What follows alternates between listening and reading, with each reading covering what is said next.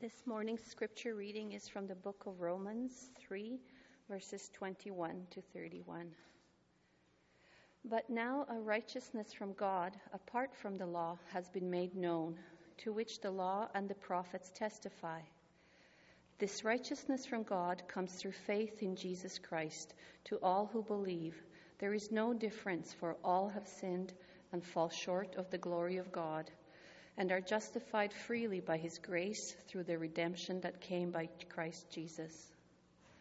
God presented him as a sacrifice of atonement through faith in his blood. He did this to demonstrate his justice, because in his forbearance he had left the sins committed beforehand unpunished. He did it to demonstrate his justice at the present time, so as to be just and the one who justifies those who have faith in Jesus. Where then is boasting? Is it excluded? On what principle? It is excluded. On what principle? On that of observing the law? No, but on that of faith. For we maintain that a man is justified by faith apart from observing the law. Is God the God of Jews only? Is he not the God of Gentiles too? Yes, of Gentiles too, since there is only one God who will justify the circumcised by faith and the uncircumcised through that same faith. Do we then nullify the law by this faith? Not at all. Rather, we uphold the law. This is the word of the Lord.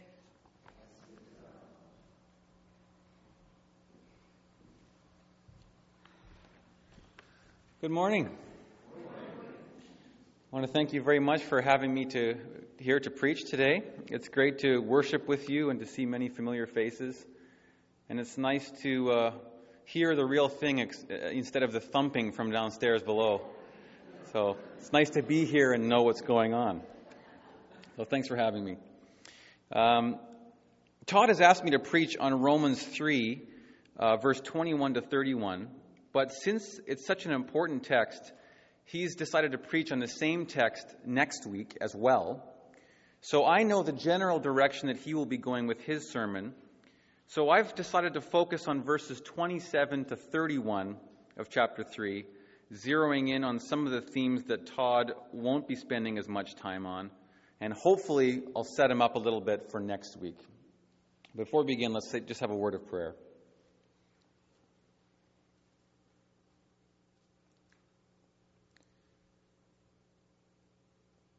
Holy Father, by your Holy Spirit, may we see you and your glory and your holiness and your love through the pages of Scripture. And ultimately, Holy Spirit, show us Jesus and the good news that is found in him. We ask all these things through Christ our Lord. Amen. Paul's letter to the Romans was one of the most important texts of the Protestant Reformation. In the 16th century, the Reformers began to see the medieval Catholic penitential system as the embodiment of a kind of works righteousness. To the Reformers, the Roman teaching on merit, purgatory, indulgences, and penance amounted to salvation by works, or salvation by the obedience to the laws of the church. Naturally, when they opened the book of Romans and read, sometimes for the first time, "For we hold that one is justified by faith apart from the works of the law," they read it into their own context, and the Protestant Reformation was born. And rightly so. The church needed reformation. But one of the results of this is that we Protestants have been reading the book of Romans over the shoulders of the Reformers, so to speak, since the 16th century. And the primary question of the Reformation, giving that Catholic context, was, how can I be saved? Naturally, the Reformers read and interpreted Romans primarily in light of that single question. And of course, Romans has a great deal to say on that question. But of course, Paul did not have the alleged errors of medieval Catholicism in mind when he wrote his letter to the church in Rome. One of the things that Paul was thinking about was the tension between Jews and Gentiles in this new group of Jesus followers called the church. Perhaps the question Paul was trying to answer in his letter was not a 16th century one, but a 1st century one, namely, how is this new church going to function with both Jews and Gentiles in it? And that leads us into another question.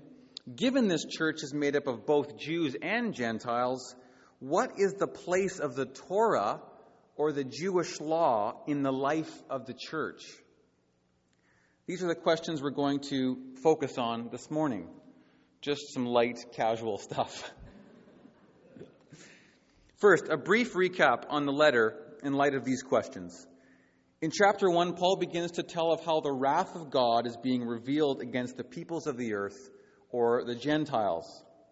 Even though God had revealed himself both in creation and in the human conscience, the Gentiles did not honor God, and instead created and worshipped idols made in the likeness of men and animals.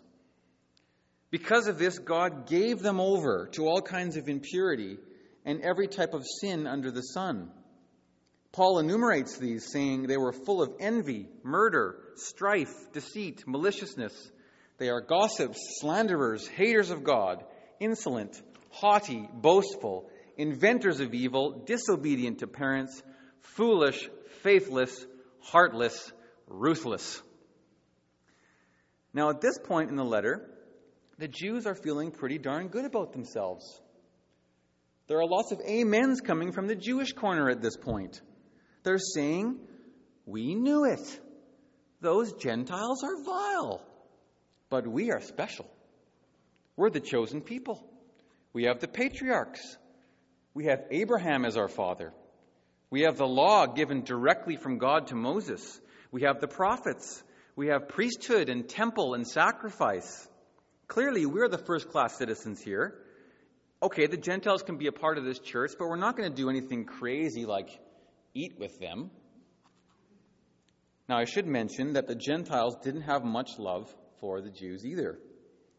The Gentiles living in Rome could boast of having the very best of Greco-Roman culture. They were civilized. They had Plato, Aristotle, Socrates.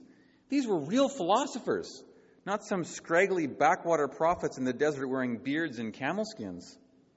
They had Cicero. The Romans had the finest Greco-Roman sculpture, poetry, music, theater, rhetoric. They had grand architecture. To them, the Jews were a rustic, uncivilized people. But somehow they were still boasting. Why? Because they had the law.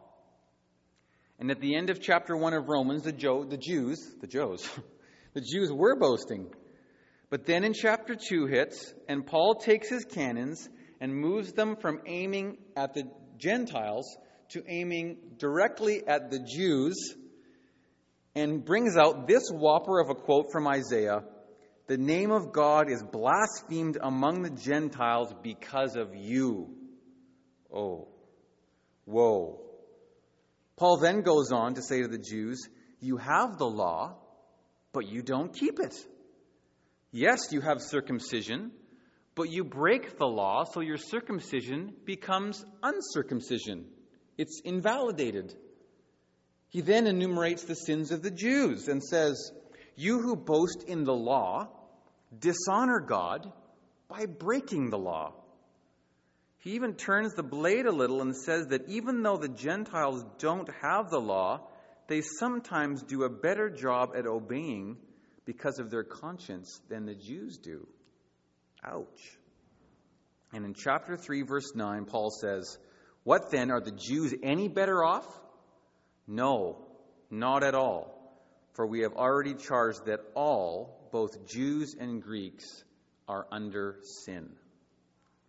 Finally, just before we get to our text, Paul says in chapter 3, verse 20, for by the works of the law, no human being will be justified in God's sight. So Paul has now silenced both Jew and Gentile, saying that both of them are in very hot water, and no amount of striving to obey the law can make any of them right with God. This is a pretty rough situation. What can be done about this? Aha! Now we get to our text for today, the good news. chapter 3, verse 21.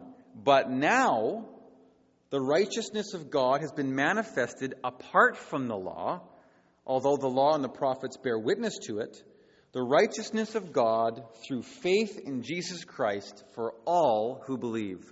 For there is no distinction, talking about Jews and Gentiles, for all have sinned and fall short of the glory of God and are justified by his grace as a gift through the redemption that is in Christ Jesus, whom God put forward as a propitiation by his blood to be received by faith. I'm going to leave it to Todd to do an exposition of that amazing text next week. But for our topic today, here's what we need to know. God does not show favoritism. God does not justify or accept people based on their observance of the law, or their ethnicity, or their heritage, or their Jewishness, or their Gentileness, or by the observance of certain traditions. The only basis for God's acceptance of a person is his or her faith in Jesus Christ and in his saving death on the cross and mighty resurrection. God's grace is totally free. There are no conditions, and it's available to all who call upon him, Jew, Gentile, black, white, male, female, slave, free. This is the good news. It's the gospel. And this leads Paul into the text we're going to focus on this morning, starting in 3, verse 27. And here we start to find the answers to Paul's first century questions of how the church is going to work with both Jew and Gentile in it. Paul asks in chapter 3, starting in verse 27, then what becomes of our boasting? It is excluded. By what kind of law? By a law of works? No, but by the law of faith. For we hold that one is justified by faith apart from the works of the law. Or is God the God of Jews only? Is he not the God of Gentiles also? Yes, of Gentiles also, since God is one, who will justify the circumcised by faith and the uncircumcised through faith. And this is an important part here at the end. Do we then overthrow the law by this faith? By no means. On the contrary, we uphold the law. So then, we have established that there is no room for boasting, either on the Jewish side or the Gentile side, because justification comes not by works of the law, but by grace through faith in Jesus Christ. And this leads into our second question: what is the place of the Jewish law in the life of the church? Paul's very clear that he is not overthrowing the law, but upholding it. But if the law cannot justify sinners, what is the law for? Now, traditionally, theologians have made a threefold distinction of the Mosaic law of the Old Testament, referring to the ceremonial law, the civil law, and the moral law. The New Testament teaches that the first two, the ceremonial and the civil law, look forward to Christ, who ultimately fulfilled, not abolished, but fulfilled them in his coming. Paul says in our text that the law and the prophets bear witness to the fulfillment of the law in Christ. For example, the animal sacrifices were symbolic types or a foreshadowing of the once-for-all sacrifice of Christ. And the book of Hebrews is very clear that to return to the types and shadows of the Old Covenant after the coming of Christ would be to profane the blood of the covenant and to trample underfoot the Son of God. So not only are Christians not bound to observe the ritual law, to do so would be to reject its fulfillment in Christ. Similarly, the New Testament teaches that civil law was given specifically to the nation of Israel for a specific period of time until the Messiah came. So the ritual and civil law are fulfilled by Christ and are therefore binding on Christians, not binding on Christians. But what of the moral law? Are Christians bound to keep the moral law? Let's look at what Jesus says about this question in the Gospel of Matthew. I'm quoting here. Do not think that I have come to abolish the law or the prophets. I have not come to abolish them, but to fulfill them. For truly I say to you, until heaven and earth pass away, not an iota, not a dot will pass from the law until all is accomplished. Therefore, whoever relaxes one of the least of these commandments and teaches others to do the same will be called least in the kingdom of heaven.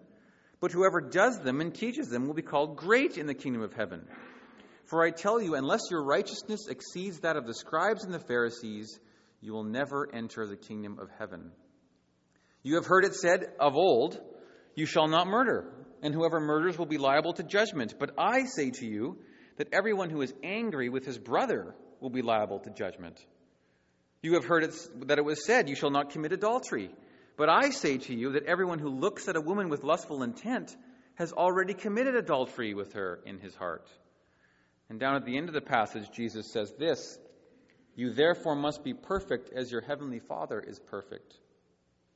Does this sound like Jesus is abolishing the law? No. What we see here is that Jesus is giving his divine authoritative interpretation of the law. He's not interpreting the law as a set of external rules to be blindly obeyed. Rather, he's saying that obedience to the law is a matter of the heart. We can't even begin to obey God's law until he changes our hearts by the power of the Holy Spirit.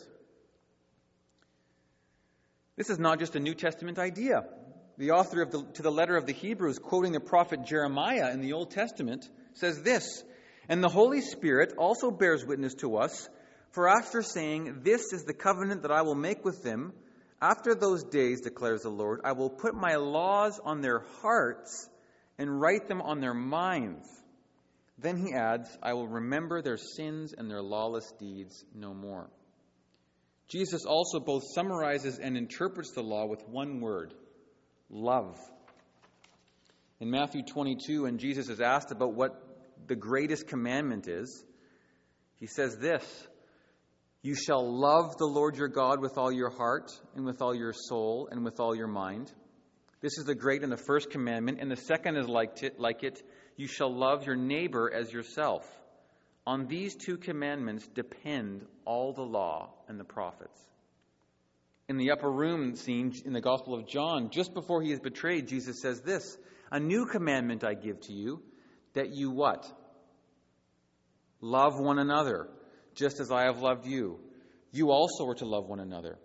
By this all people will know that you are my disciples if you have love for one another.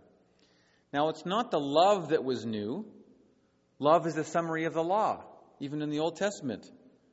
What was new is that Christian love was a response to the love revealed in Jesus Christ, and that Jesus, as the most clear expression of God's love, was now the example of what love should look like.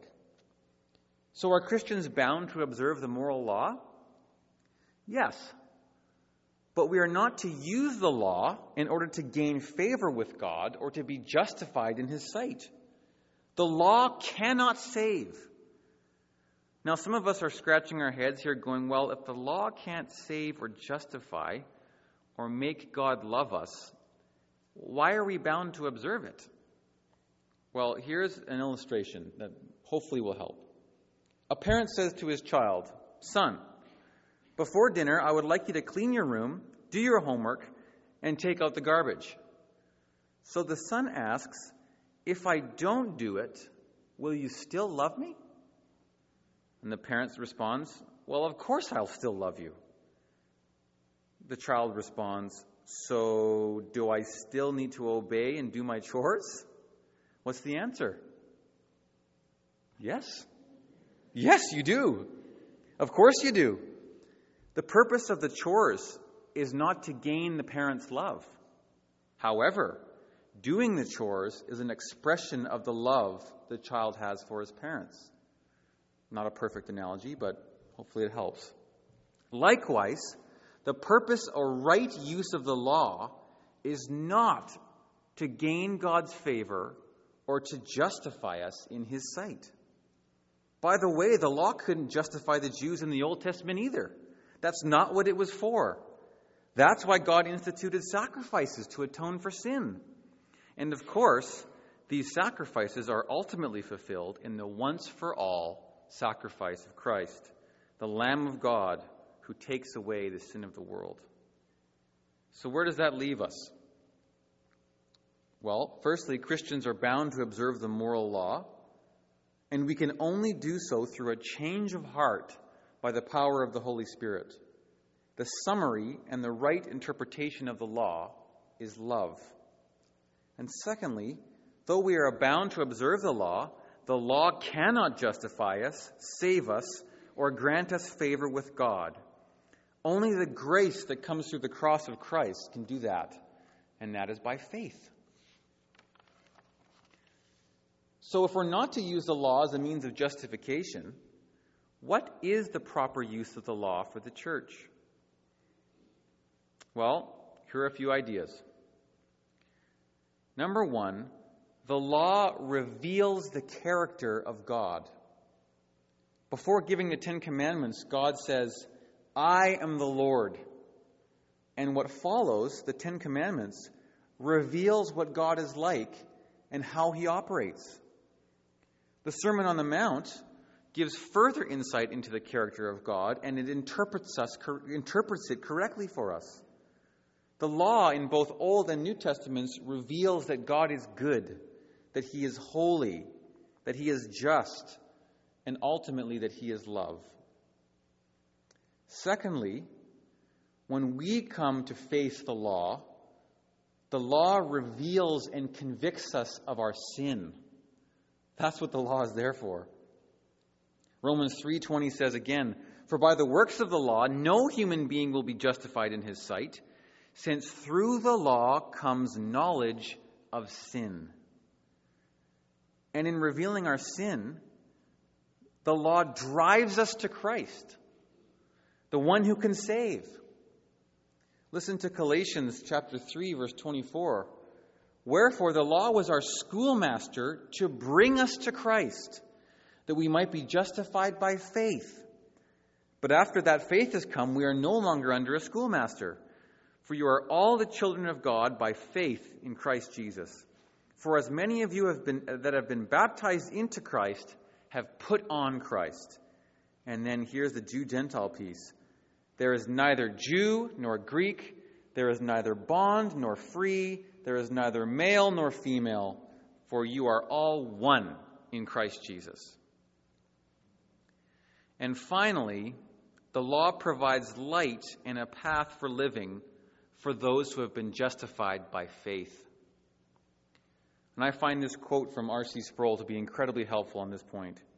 Listen to this. "By studying or meditating on the law of God, we attend the school of righteousness.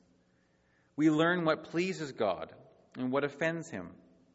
The moral law that God reveals in Scripture is always binding upon us. But listen to this. Our redemption is from the curse of God's law, not from the duty to obey it. We are justified not because of our obedience to the law, but in order that we may become obedient to God's law. To love Christ is to keep his commandments. To love God is to obey his law." So where does all this stuff about Jews and Gentiles and the law leave us by way of an application? Let's break it down in terms of our two initial questions. The first question is, how is this new church going to work with both Jew and Gentile in it? And if you're like me, you may be thinking that this question doesn't really apply to us anymore. I think we're mostly Gentiles here. Well, here's a possible illustration. Imagine for some reason St. Timothy's and Sutherland were forced to start worshiping together at the same time at the same service every Sunday. Already.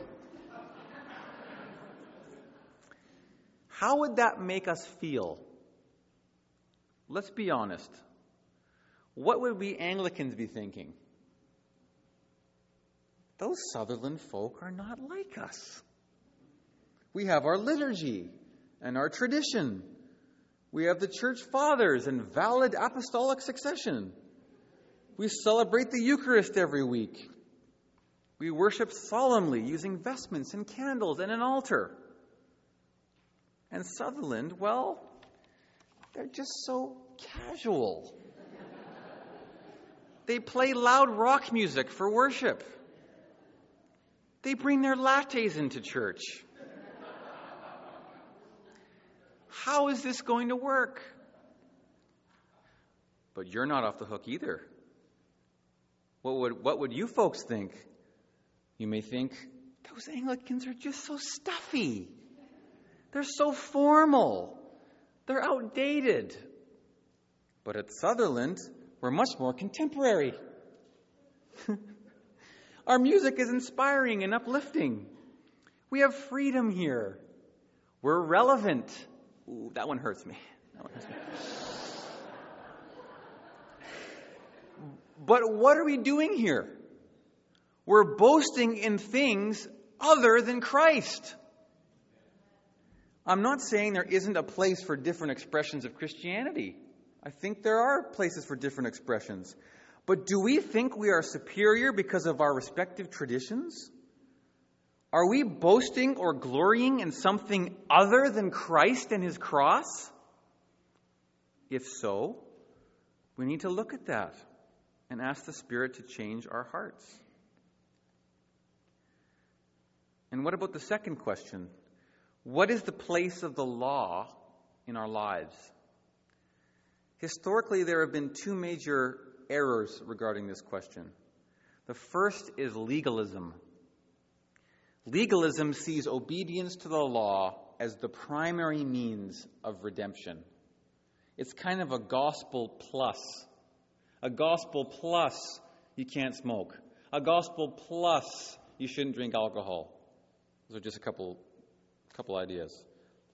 Legalism has the appearance of Christianity, but really it's just moralism. If we're legalists, we wrongly think that we are actually able to keep the law. And what's the result of this? Well, it can only be pride. We law keepers begin to look down on those who we think are not keeping the law. We begin to judge those poor sinners who just can't seem to get their act together. In this view, there's no room for Christ or cross or gospel. There's only boasting, which is exactly what Paul is railing against in this passage, is boasting in anything other than the cross. The second error is on the other extreme, and I think this is much more common in Christianity today, and that is the error of antinomianism. Antinomians reject the law of God. If we're antinomians, we flout the law of God and use grace as a license or an excuse to not pursue holiness or to not obey. There's grace. I don't need to obey. There's grace. In fact, the early Christians were charged with this very error. As Paul alludes to in Romans 3, verse 8, and why not do evil that good may come? As people slanderously charge us with saying, Paul says. And then he says, people who say that, their condemnation is just. So which of these two errors do I lean towards? Which of these do you lean towards? Do we boast in our ability to keep the law? Or do we boast in our freedom from the law and use it as license to sin? The application is that we need to let the law do its proper work. Let us allow it to show us God's character and his holiness. Let us allow it to reveal in us our sinfulness and in our wretchedness. And then let us allow the law to drive us to Christ, who is our only hope. And then let us ask the Holy Spirit to change our hearts, to write the law on our hearts, and to incline our hearts to keep the law of love in obedience to Christ. Jesus promised the Holy Spirit to his disciples to guide them and to help them to love as he loved. In John 14:15, he says, "If you love me, you will keep my commandments," not antinomianism. "And I will ask the Father, and he will give you another helper to be with you forever, even the Spirit of truth, whom the world cannot receive because it neither sees him nor knows him. You know him, for he dwells with you and will be in you. I don't know about you, but for me, when I come in front of God's law, I feel convicted. And the more we see of God's law, the more I see of my own sin and depravity. But that makes the good news and the gospel that much brighter and more glorious. We have the cross. And the cross doesn't just, yes, it does forgive us, and it makes us sons and daughters of God, but it also makes us brothers and sisters with one another, because we're all on even footing. So St. Timothy's in Sutherland, is there any room for boasting? No, because we are one people, one church, under the banner of the cross, where there is only one level and no room for boasting. Let us come with confidence to the cross this morning, trusting in God's mercy and joyful in his grace. Let's pray. Heavenly Father, we thank you for showing us your holiness and your goodness. And we thank you for the cross and for the gospel and for the good news. We thank you that we're forgiven. We thank you that we don't need to obey the law to be counted righteous in your sight, that you have done that in your Son, and that he is our hope. And we pray that your Spirit would convince us of these things and allow us to live into this week trusting in the power of the Holy Spirit, and that you will incline our hearts to obey your commandments. In Jesus' name we pray. Amen.